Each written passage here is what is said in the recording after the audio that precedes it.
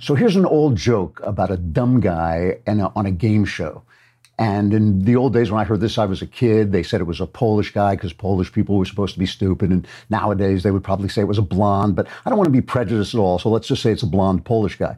So there's this dumb guy on a game show and he just can't get anything right. And he doesn't know any of the answers to anything. And the MC begins to feel sorry for him and decides he's going to ask him the simplest question that he can come up with. And the MC finally, just so he can win a little money, says to the dumb guy, "What is the meaning of Easter?" And the dumb guy says, yeah, I know that. On Good Friday, Jesus was crucified and then they put him in the tomb and rolled the rock over. And the MC says, right. And he says, then on Easter Sunday, the tomb rolled back and Jesus was resurrected and he stepped outside. And the MC says, exactly. And the dumb guy says, and if he sees his shadow, there'll be 6 more weeks of winter. You'll be happy to know that dumb guy is now working for NPR. I'll explain it all. Trigger warning, I'm Andrew Klavan, and this is The Andrew Klavan Show. I feel hunky-dunky, life is tickety-boo. Birds are winging, also singing hunky-dunky-doo. Ship-shape, tipsy-topsy, the world is zippity-zing. It's a wonderful day, hurrah, hooray! It makes me want to sing. Oh, hurrah, hooray! Oh, hooray, hurrah! All right, welcome back. I hope you had a wonderful, wonderful Easter. You can see I'm not broadcasting from our studios. I'm broadcasting from beautiful downtown Rochester, New York, where I'll be speaking later. I see this background. It looks like I'm in an elfish prison or something like that. But I had a beautiful, beautiful Easter. Lots of lovely, lovely things happened. Among them, my daughter, Faith Moore, published a piece today in the Wall Street Journal on Disney princesses, which I hope you'll take a look at. It's on the op-ed page. And I think she'll be on with Knowles later in the week. Tomorrow is the mailbag. We have a lot of announcements today. Tomorrow's the mailbag. So if you're a subscriber, and if you're not a subscriber, subscribe. Go on thedailywire.com, press the podcast button, press my podcast, then press the mailbag. You can ask me anything you want. Personal questions, religious questions, political questions. Answers guaranteed, 100% correct, will change your life. For some of you, for the better. For the rest, you're done. But no, go ahead. Please send those in as soon as you can. And what else have we got? Oh, we've got the conversation coming up. That's not coming up for a while, though. That is coming up. I will tell you in a moment as soon as I know myself. There it is. It's April 10th at 5:30 p.m. Eastern, 2:30 p.m. Pacific. I will be there. You can just, if you haven't already joined the conversation series, it's the monthly Q&A hosted by Alicia Krause, where we answer any and all questions from politics to the personal. It's kind of like a gigantic mailbag. You can just send them in. The episode streams live on the Daily Wire's Facebook and YouTube pages. It's free. Anyone can watch it, but only the subscribers. Only the subscribers can ask the questions. To ask questions as a subscriber, log into the website, dailywire.com, head over to the conversation page, watch the live stream, and after that, just start typing into the Daily Wire chat box, and I will answer the questions. You will get to hear your questions read in Alicia's mellifluous tones. Once again, subscribe to get your questions answered on Tuesday, April 10th, 5:30 p.m. Eastern, 2:30 p.m. Pacific. Join the conversation, and it's good when I'm on because I know everything. All right, now one more thing before we get started. What is it? It is Indochino. Got to talk about Indochino because of the way you're dressed. You know, as I was packing to leave and give my speech, you always take your nicest clothes when you're going to appear. I went immediately to my Indochino shirt because it is made to order. It is not just something they pull off the shelf and you hope it fits a little bit. They fit it to you. What you do with Indochino is you go in to their local place in your town. If they don't have that, go online, go on to Indochino.com. You send them your measurements and then they'll have them online. And whenever you want a made-to-order suit, made-to-order shirt, anything you want, you can then pick your fabric, choose your customizations, submit your measurements, wait for your custom suit to arrive in just a few weeks. And this week, my listeners can get any premium Indochino suit for just $379. That is amazing because that's a made-to-order suit for about half price, $379. Go to Indochino.com and enter Klavan at checkout. And I know what you're thinking. You're thinking, I'm so beautiful now that I can't even remember how to spell Klavan, but it's Klavan. It's 50% off the regular price for a made-to-measure premium suit. Plus, the shipping is free. That's Indochino.com. Promo code Klavan for any premium suit for just $379 and free shipping. It's an incredible deal for a suit that will fit you better than anything off the rack ever could. I really do like the stuff they make. It just fits so incredibly well. All right, I had a beautiful Easter, really rich, deep, emotional Easter.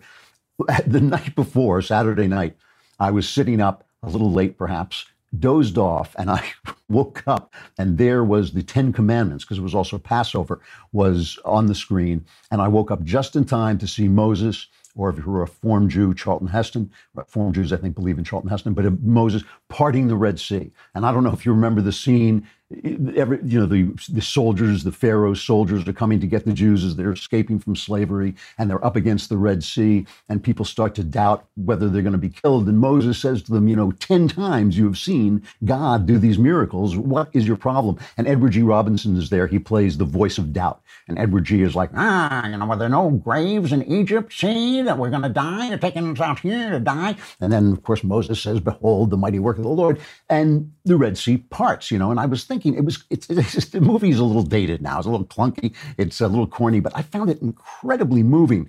And I was wondering why I found the story so moving. And one of the ways to read any important story, any good story, whether it's a true story, any story that moves you, is as what is called a psychomachy, which means a psychic battle. And that means when you read something as a psychomachy, it means that every character in there is you. It's also just a battle that's going on in your own mind. And you can read almost any great story, even true stories, you can read them as a psychomachy. And I was thinking as I was watching that the reason this moved me so much is because it was like a little symbol, a little parable of my own life. That in my own life, when things rise up and things look difficult, I frequently turn into Edward G. Robinson and saying, we're through now. Things are, it's all over, see? And then, of course, if I look back, I see that all through my life, God has parted the waters. And that doesn't mean that everything always goes great. What it means is you continue your march to the promised land, your march to the life you're supposed to have and the soul and the joy that you're supposed to have if you just keep your faith and you keep moving. And that has happened to me again and again. And what was getting me about this is it really pains me to see how the media covers religion, and especially how they cover Easter. And some of this is, left-wing hostility toward Christianity, because the left hates Christianity because they hate Western culture, and Western culture comes out of Christianity. It's kind of like, getting angry at your mom all the time because you don't like who you are. And some of them hate, but some of them are believing Christians who just want to wrestle Christianity into saying, what it is they wanted to say. The guy I was referring to, that joke about the game show, I was referring to NPR, which was writing a story about the Pope. There's this old atheist guy, he's in his 90s or something like this, who says he's had many conversations with the Pope and he didn't take any notes, but he remembers them, and he's always publishing this stuff that says the Pope said something he almost certainly could not have said. And he published something saying the Pope had said there's no hell. And the Vatican pushed back and said the Pope believes what the Church believes, which you are in, if you don't follow Jesus, you are in danger of the pains of hell when you die. And NPR was reporting this. And at the end, they just wanted to remind you, they said Easter is the day celebrating the idea that Jesus did not die and go to hell or purgatory or anywhere like that, but rather arose into heaven. Easter is on Sunday. And of course, Christians, like most of America, which means most of America, generally believe that Jesus died and was buried and went to hell, and he did what was called harrowing hell. Harrow is like a rake. He harrowed hell, where he took all the people who had died before salvation arose, who were not supposed to be in hell, and he lifted them out of hell. And then on the third day, he rose. And it was just kind of like, you're writing about religion for NPR, which is supposed to be this quality network. Can't you even know what Easter is, the major holiday of the major religion from which all of Western civilization springs, from which your country's principles spring? Really? I mean, you went to journalism school and nobody said, you know what, when you write about Easter, you ought to know what it's for. But then there were all these guys who were writing from an ostensibly Christian perspective, trying to just stretch Christianity into left-wingism. So, and I feel people on the right do this a little bit too, that, it's traditionally in the Christian religion, There are things that we believe, things we believe about marriage, things we believe about sexuality, and all this. But Jesus didn't come to earth for that. He didn't look around and say, oh, people are running around having too much sex in the wrong way. I better hurry to earth, get my cape and I'll fly down to earth. That's not what the religion is at its essence. It really is about salvation for all mankind, life in abundance for all mankind. So at CNN, or the Church of CNN, John Blake, a producer, he writes, how Easter became a Me Too moment. Okay. And he writes about Mary Magdalene being the first, the women were the first to see Christ risen, and they ran back to tell the men that they had seen the risen Christ. And the book of Luke says, but the men did not believe the women because their words seemed to them like nonsense, right? And he says, well, this is, just like Me Too, that women have all these things to say, but men don't believe in them because they're women. The men didn't believe the women because didn't not believe the women because they were women. They didn't believe the women because they were telling them that a dead man had arisen. Right? That was kind of like, it sounded like nonsense to them. And, it's just like this twisting of thing. And the one that really bugged me was this cheap shot that Stephen Colbert took at Donald Trump. Because Stephen Colbert does know. He's a Catholic, a believing Catholic. I've always had the feeling that Colbert is a pretty decent guy. He's a Sunday school teacher. He really does know what this is all about. So he has this dumb cartoon. I think it's called Our Cartoon President. And he used this to attack Trump, making Trump look like, the worst unreligious guy. Do we have a clip from this? Can we play that? How was church today? Uneventful. They love me over there. President Satan. That's what many are calling President Trump after he was caught on a hot mic, committing the biggest religious gaffe since Reagan armed the Taliban. Was that Joseph guy a putz or what? Clearly he wasn't taking care of Mary's needs. I mean, if God knocked up my wife, he'd never doink again. I'd cut off God's penis. Sir, I think that's a hot mic. Mike, stop acting like a tech buff. You think your great-grandfather hunted dinosaurs. How do grown adults still worship Jesus? I mean, where was Jesus when the Taj Mahal was at a standstill with the unions? So of course, Hillary Clinton was very upset about it, and she issued this statement. To me personally, this video is disgusting and reprehensible. It appears to have a deeply cynical purpose to denigrate a great religion and to provoke rage. Oh, wait, that was the Benghazi Islamic video. I forgot, the left doesn't complain when people attack Christianity, only Islam. But I know this is not what you're thinking about. What you're thinking about, you're looking at me and you're thinking, how do you look so great? And it's because I work out constantly, even when I'm on the road. And that is why I like Beachbody On Demand, because I can take it with me anywhere I go. Beachbody On Demand is an easy-to-use streaming service that gives you instant access to a wide variety of super effective workouts you can do from the comfort of your living room or your hotel room 24/7. It has a history of success as a company behind P90X, Insanity, 21-Day Fix, T25, all these really powerful exercise routines that you can use. Just get right on your phone anytime you need them. They've also got a 3-week yoga retreat. You get motivated by celebrity super trainers that like Shaun T and Shailene Johnson, Tony Horton, Autumn Calabrese, and hundreds of effective workouts in all fitness levels, from bodybuilding to weight training to cardio. And they also have all kinds of nutritional videos and things like that.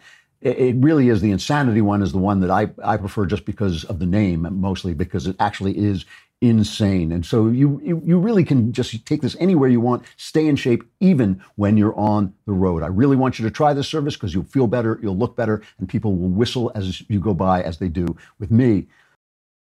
All right. Right now, my listeners can get a special free trial membership when you text Andrew to 3030. You will get full access to this entire platform for free, all the workouts, the nutrition information, and support, totally free. Just text Andrew 3030 for Beachbody On Demand. Last one of this Christian thing, and then I'll move on to this other thing that is bugging me.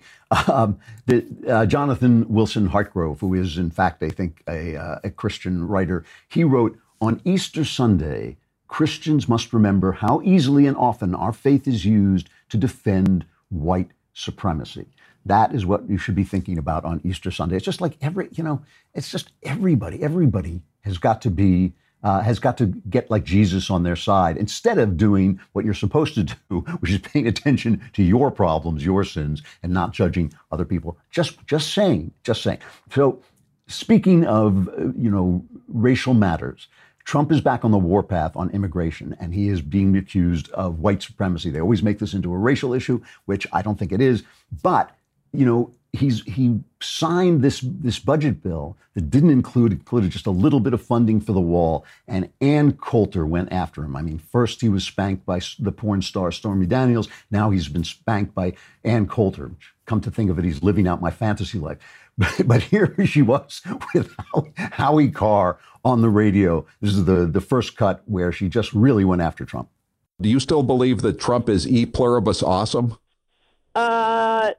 Not if he's not building the wall, and it sure doesn't look like he's building it now. It looks like he's just going to see how long he can take his voters for a ride. Maybe he'll come around, and I think it isn't helping to have these Cro-Magnons saying, "Oh no, it's 3D chess," and just applaud everything he does. I mean, Cro-Magnons? You got to put some pressure on him. Did you call us deplorables Cro-Magnons? No, I'm calling the people who go around claiming every time he destroys his presidency. No, it's really some complicated plot that will somehow inure to it. No, it isn't. No, it isn't. He's failing right now. The presidency isn't over yet. He can still come back and do it. But, people who voted for him shouldn't be cheering every time he betrays them. And this is a total betrayal for him to sign that bill. It is a total betrayal for him not to build the wall. And to pretend like it isn't, he can come back. And as I told the New York Times, if he does, I'll start a committee to put him on Mount Rushmore if he builds that wall. But right now, if you want to make a bet, I don't think we're getting a wall. So let's play. She said apparently she got into an obscenity laced argument with him, and they were screaming curses at one another. But she says it's all right. He cursed at her first. So now there are 1,000 to 1,100 Central American refugees, whatever you want to call them. They're coming out through Mexico up toward the border. And Drudge has got this being played like it's an invasion. He's saying how far away they are. They're getting closer. He's telling it. And now Trump is saying that he's going to send the military out there. And the media is basically saying, this is not an invasion. This is a protest they hold every year. And they just come out and they kind of ask to get asylum, political asylum, because they're coming from some very terrible places. But the people on the ground there, even the people who are sympathetic with them, basically saying they're coming in. Some of them will ask for asylum, and then the rest are going to try and break across the border. And so Trump has got the army going down. And now that, the thing is, now that Trump called them out on it, Mexico is doing something about it, is trying to stop them and saying, no, you're not going to do it. So it's not the way, it's not as, it may not be quite as clear as Trump is saying, but it's certainly not as benign as the media is saying, the pro-immigration media. And of course, the left, if you want to know what the left thinks, you go to CNN and they're saying it's all about race. There's April Ryan and Jolly. When they talk about wanting educated and wealthy immigrants only, they're talking about white.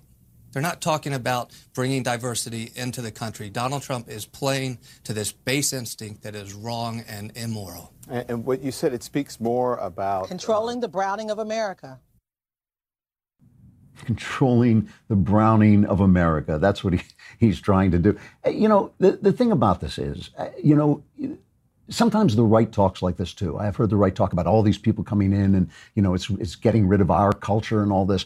But it really is about culture and ideas. It's not about race. But the idea here is the rule of law. And this is something that the Democrats, the left, has lost entirely. The idea that only a nation of laws, not a nation of men, is a fair nation. Only a nation of laws is an equal nation. If there is a law that will put me in prison, like say, putting out classified information or misusing classified information, then that law should put Hillary Clinton in prison too. And it shouldn't vanish because she's powerful and I'm just me. That's not the way that's supposed to work. And when there is a law, the law is supposed to be enforced. But with Barack Obama, he would just say, well, we're not going to enforce that law. With the family, law that was deemed to be anti-gay, we're just not going to enforce it. And now it's like, we're not going to enforce the border. We don't need this. We need the voters. We want those voters to come in, so we're not supposed to enforce it. And the people on the right, like the Wall Street Journal, who are very supportive of even illegal immigration, really should get their minds right, because the question is not who is coming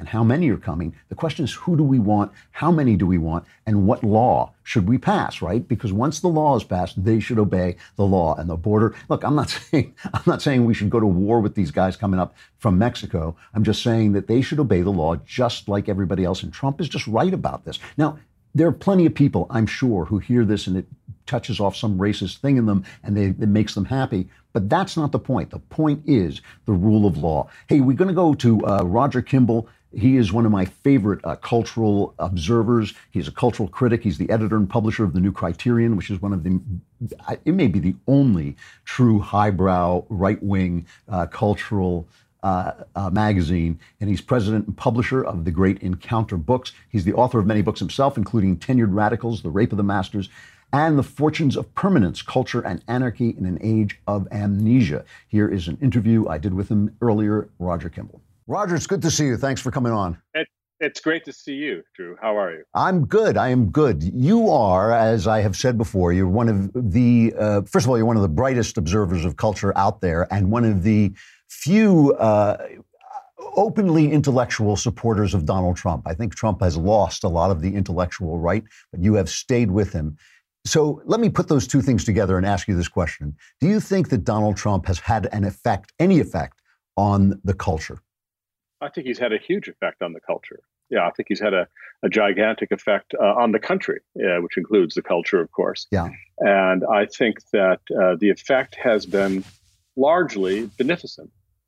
Okay. And if people talk about his tweets and so on, his untoward language, I actually like a lot of that. I thought it was brilliant when he described the tubby tyrant of North Korea as locked man on the floor of the United Nations, and not simply because it was funny, but also because it had a deeper purpose to it. And I think that purpose is now coming to fruition as we see Kim going to South Korea for the Olympics. They're going to have talks. He's had to take a special train to Beijing so they could tell him what he has to say. Let me just say this: if Donald Trump is able to solve North Korea's nuclear problem, which of course is also our nuclear problem, right, diplomatically, that will be one of the greatest diplomatic coups in the 21st century and 20th century. Yep. And it will be, as he would like to say, huge. Huge. Yeah. So I mean, Donald, many of my conservative friends find it impossible to make that leap from the primary season of 2016 to the reality of today. But when we look at what has happened in the 13 months or so that Donald Trump has been president, it's really quite extraordinary. The judicial appointments, I mean, everybody on our side of the aisle, to say everyone sane, understands that this is gigantic, because it's not just Neil Gorsuch, it's scores of other judicial appointments which are going to remake the judiciary in a fundamental way. Now we have judges that will interpret the law. They will not endeavor to make social policy by legislating from the bench, which is what they should be doing. Right. That is gigantic. What he has done with our energy policy. I mean, the United States is on the brink of being a net exporter of energy. We will probably be the world's largest energy producer in a couple of years. That is huge. You know, it turns out you can drill your way out of the problem. You know? And what he's done with regulation. People, it's easy to say that, but what that means is that he has sparked a fire under the gigantic machine of American productivity, and he has turned up the volume on American optimism among businessmen. It's extraordinary what he's done. Then there are so many other things.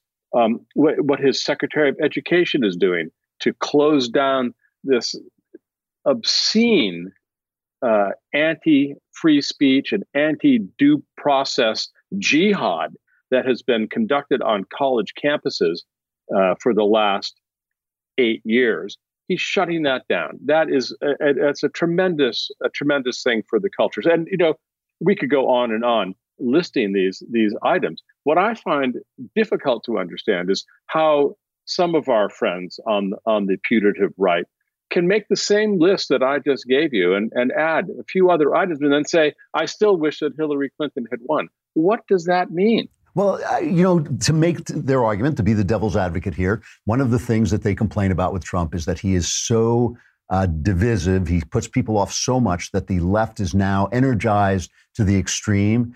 Ted Cruz was telling Ben Shapiro this yesterday that the left is going to have twice the number of voters for the midterms that they had before, and that essentially Trump will destroy that we'll have a couple of victories. We've had these victories, but then the party will be destroyed. Do you see anything in that? Well, yeah, I mean, I know that argument, but I don't believe it because what did Donald Trump do? He energized people much more than the left is energizing them, it seems to me. I mean, the left has energized a tiny but vocal and impolite cohort of people who go around and smash things and shout people down and parade around stages with the severed head of a mannequin purporting to be Donald Trump. And they scream at the sky, and they write intemperate tweets about how venal Donald Trump is and so on. But it's actually a very tiny group of people, in my judgment. And the argument that somehow he has destroyed the Republican Party. Well, let's see. We have the White House. We have the Senate. We have the House of Representatives. We have, most of the governor's mansions, and we have most of the state legislatures. So, if that's a Republican Party that's been destroyed, bring it on. And the idea that this recent election in Pennsylvania was somehow a bellwether. This is what's going to happen. Well, that would be a good thing, actually. If here you have a guy who won by 600 votes, who is probably the single most conservative Democrat out there. But is that where you see the Democratic Party going? I don't. I think the Democratic Party is the party of Bernie Sanders at the right end, and the party of people like Pocahontas at the left end. It really has. I just don't see it. I think that. I doubt that the Democrats will take the House, and I will bet you a nickel that the Republicans pick up Senate seats. Wow! All right, I'm going to hold you to that. I want that nickel. If yes. Now or we'll have a dark and Stormy Daniels. You wrote a piece called "Could Trump do anything to win over the Never Trumpers?" Could he? No, I don't think so, because I think it's it's not what he does; it's who he is. And it's not even quite who he is. They've created a monster, and the connection between this monster of their imagination and the reality that is Donald Trump is very tenuous. And so every time he tweets something that they don't like, that they think is impolitic, every time that he misspeaks, every time that he fires someone, they say, "Oh my God, can you believe it? This is such a horrible man. He's going to destroy the republic." Meanwhile, Donald Trump is actually governing, I think, more or less the way that Eisenhower governed. Yeah, I mean, it's a calm, cool, steady hand. The fact that he has made so many changes of personnel, in my view, is because he could not get people to work for him at the beginning. I mean, if you look at what the situation in January 20th, 2017, and today, how much things have moved in his direction. Not just the approval ratings, although those have moved too, but the quality of his staff, of his cabinet, It's extraordinary. I mean, who could be better than John Bolton as National Security Advisor? Right. Maybe Mike Flynn, but he's unavailable at the moment. Who could be better than Mike Pompeo, as Secretary of State? These are people with backbone who understand the way the world works, and the world's a dangerous place. I'm glad that they're there. Betsy DeVos is terrific. Yeah. Scott Pruitt is a national hero. It's a great team. And you have to compare what it was on January 20th when his Republican Congress wasn't quite sure whether they're going to take his phone calls. Now, he got a huge tax plan through, all kinds of good stuff. Did he get everything? No. I mean, that's not the way it works. It's very weird that Barack Obama was traditionally more presidential, certainly more presentable in some way, and yet he was an absolute radical left-winger, whereas Trump seems so outlandish in some ways, and yet he's really he is what you say. He's a traditional Republican, and nothing that he has done has been really extreme at all. Right. Well, Barack Obama has a good tailor. No question about it. Well, as David Brooks pointed out. Yeah. And someone taught him to read a teleprompter in a convincing manner. You move your head to the left, then you move your head to the right, and you just keep doing that. And you use locutions like folks. Yeah. Folks, we're just going to solve this problem. And meanwhile, we're going to take over the healthcare industry of the country, and we're going to have a world apology tour where I'm going to, as president of the United States, apologize to everyone. That's not the way you get things done. I mean, Donald Trump understands that America is a powerful nation, and that in order to get things done, he needs to live up to that power. Yeah. And he's done that remarkably well. I mean, we've got 7 more years to go, but we'll see. I'm reading Jonah Goldberg's very entertaining new book, and Jonah Goldberg is a very powerful voice for the Never Trump side. And one of the arguments that he makes is that he's very, very upset by what he calls the tribalism, the nationalism of Donald Trump, as opposed to, and he opposes it to, patriotism. That, in other words, if a patriot loves his country for its ideals and for its creed, but doesn't necessarily just follow it over any cliff that's available, where he says that Trump is essentially just calling to this blind nativism in people. Do you agree with that? Yeah. I don't agree with it. I like Jonah. He's a very entertaining writer, as you say, a smart man. I'll fill in all those kudos. Right. But I don't agree with that. I think Donald Trump is a nationalist, the way that Winston Churchill was a nationalist, or FDR was a nationalist, or John Kennedy was a nationalist, or Ronald Reagan was a nationalist. Nationalism, properly understood, it seems to me, is the most important bulwark for sovereignty and ultimately for the kind of freedom that we cherish in this republic. People say, "Oh, what about? Isn't it like Nazi Germany?" Well, no. The operative word in National Socialism is socialism. That's the operative word. And as for the tribalism and so on, I don't see that. It was like people would say the same thing about the Tea Party. It seemed to me that the Tea Party people I met were housewives and accountants and doctors and lawyers and talk show hosts like you. They were ordinary people who wanted their country back, who thought that national sovereignty was a good idea, and that the president of the United States should be, first of all, speaking for the United States. He should put America first, to coin a phrase. And Donald Trump, I think, does that. You could say, well, are tariffs the right way to do that? Well, maybe not. Maybe they are. Maybe it's a strategy. Maybe it's a deal. Making shit you go and you play when you go into a game. I don't know the answer to that. But the idea that somehow there's something nativist or something tribal, these are supposed to be negative words. You can get the image of semi-clad natives dancing around a cauldron looking for a missionary to put into it. That's not what's going on at all. It really isn't.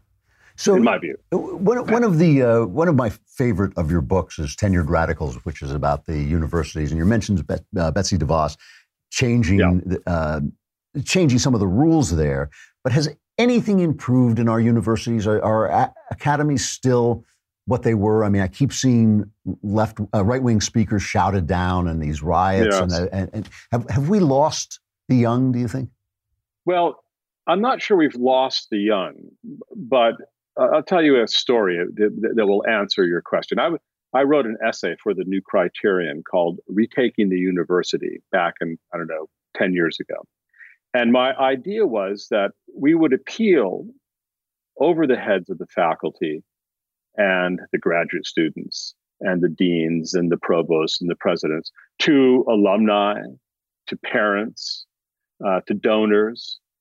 And they would see that what had happened to these institutions was a revolution whereby all of the things that they had been entrusted to do, they were now doing the opposite. So universities exist. They're given incredible privileges in our society because we count on them to preserve and transmit the highest values of our civilization. We think that's worth doing.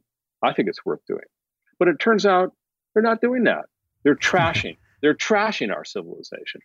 So I thought we could appeal over the heads of the tenured radicals who run the institutions now to these other groups. But it turns out I was wrong.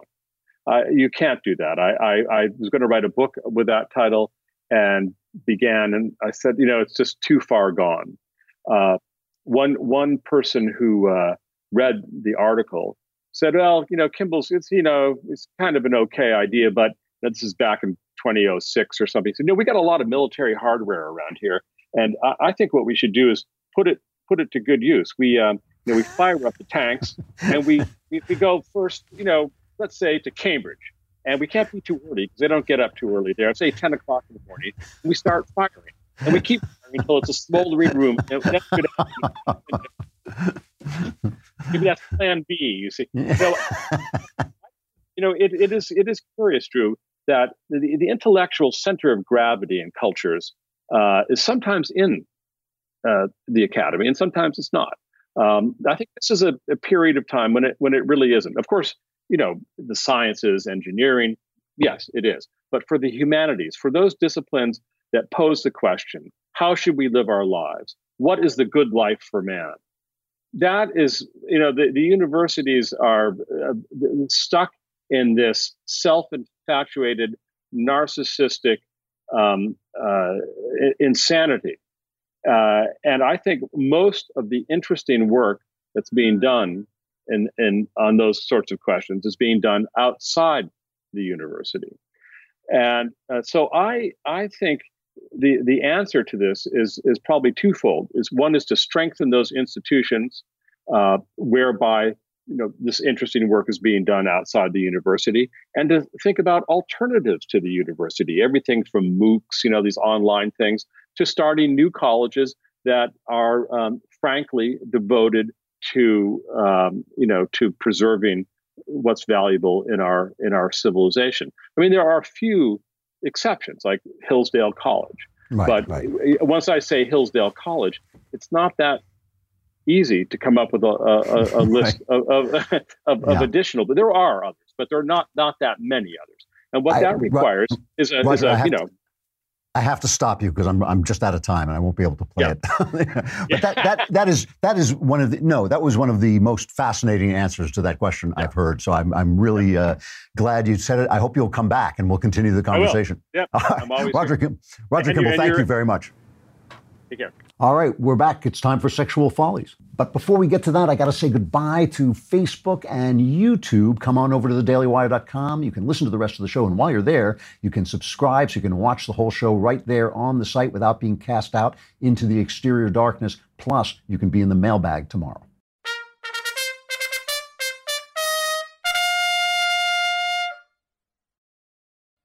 All right, we're back. It's time for Sexual Follies.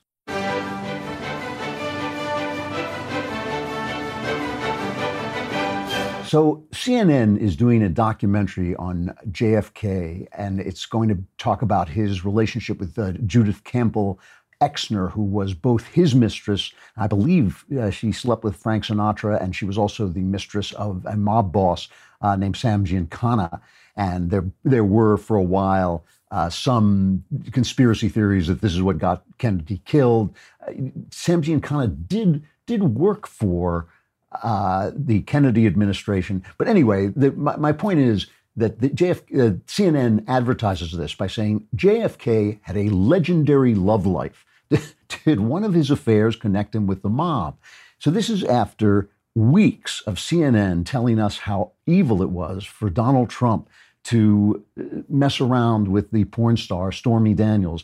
But when JFK did it, and JFK did it with everybody. I mean, he slept with everyone who came anywhere near him. When he did it, it was legendary. I mean, JFK made Jackie's life an absolute misery. He slept with women ranging from Ingrid Arvad, who hung out with Hitler.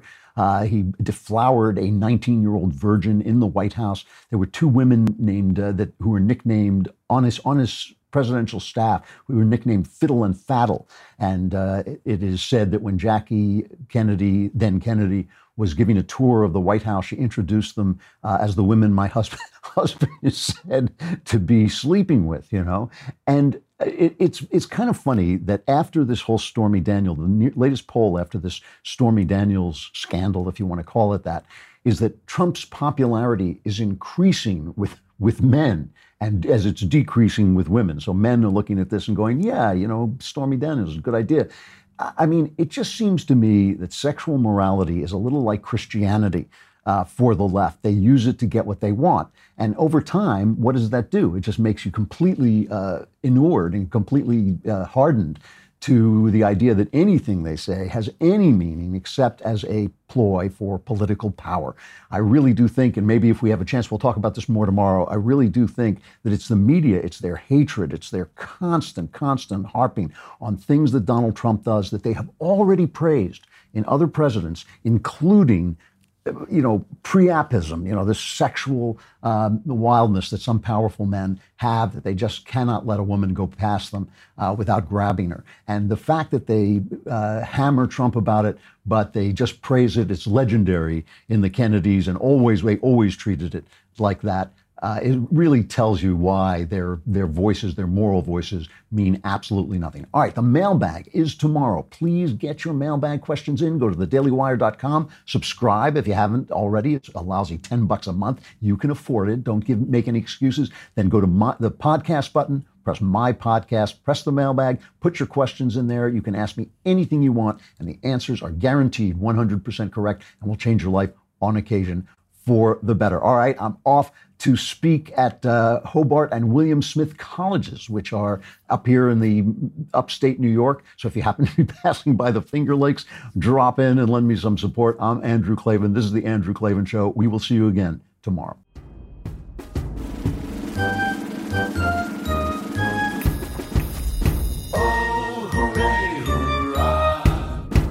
The Andrew Klavan Show is produced by Robert Sterling. Executive producer, Jeremy Boring. Senior producer, Jonathan Hay. Our supervising producer is Mathis Glover. Technical producer, Austin Stevens. Edited by Alex Zingaro. Audio is mixed by Mike Cormina. Hair and makeup is by Jesua Alvera. And our animations are by Cynthia Angulo and Jacob Jackson. The Andrew Klavan Show is a Daily Wire Forward Publishing production. Copyright Forward Publishing 2018.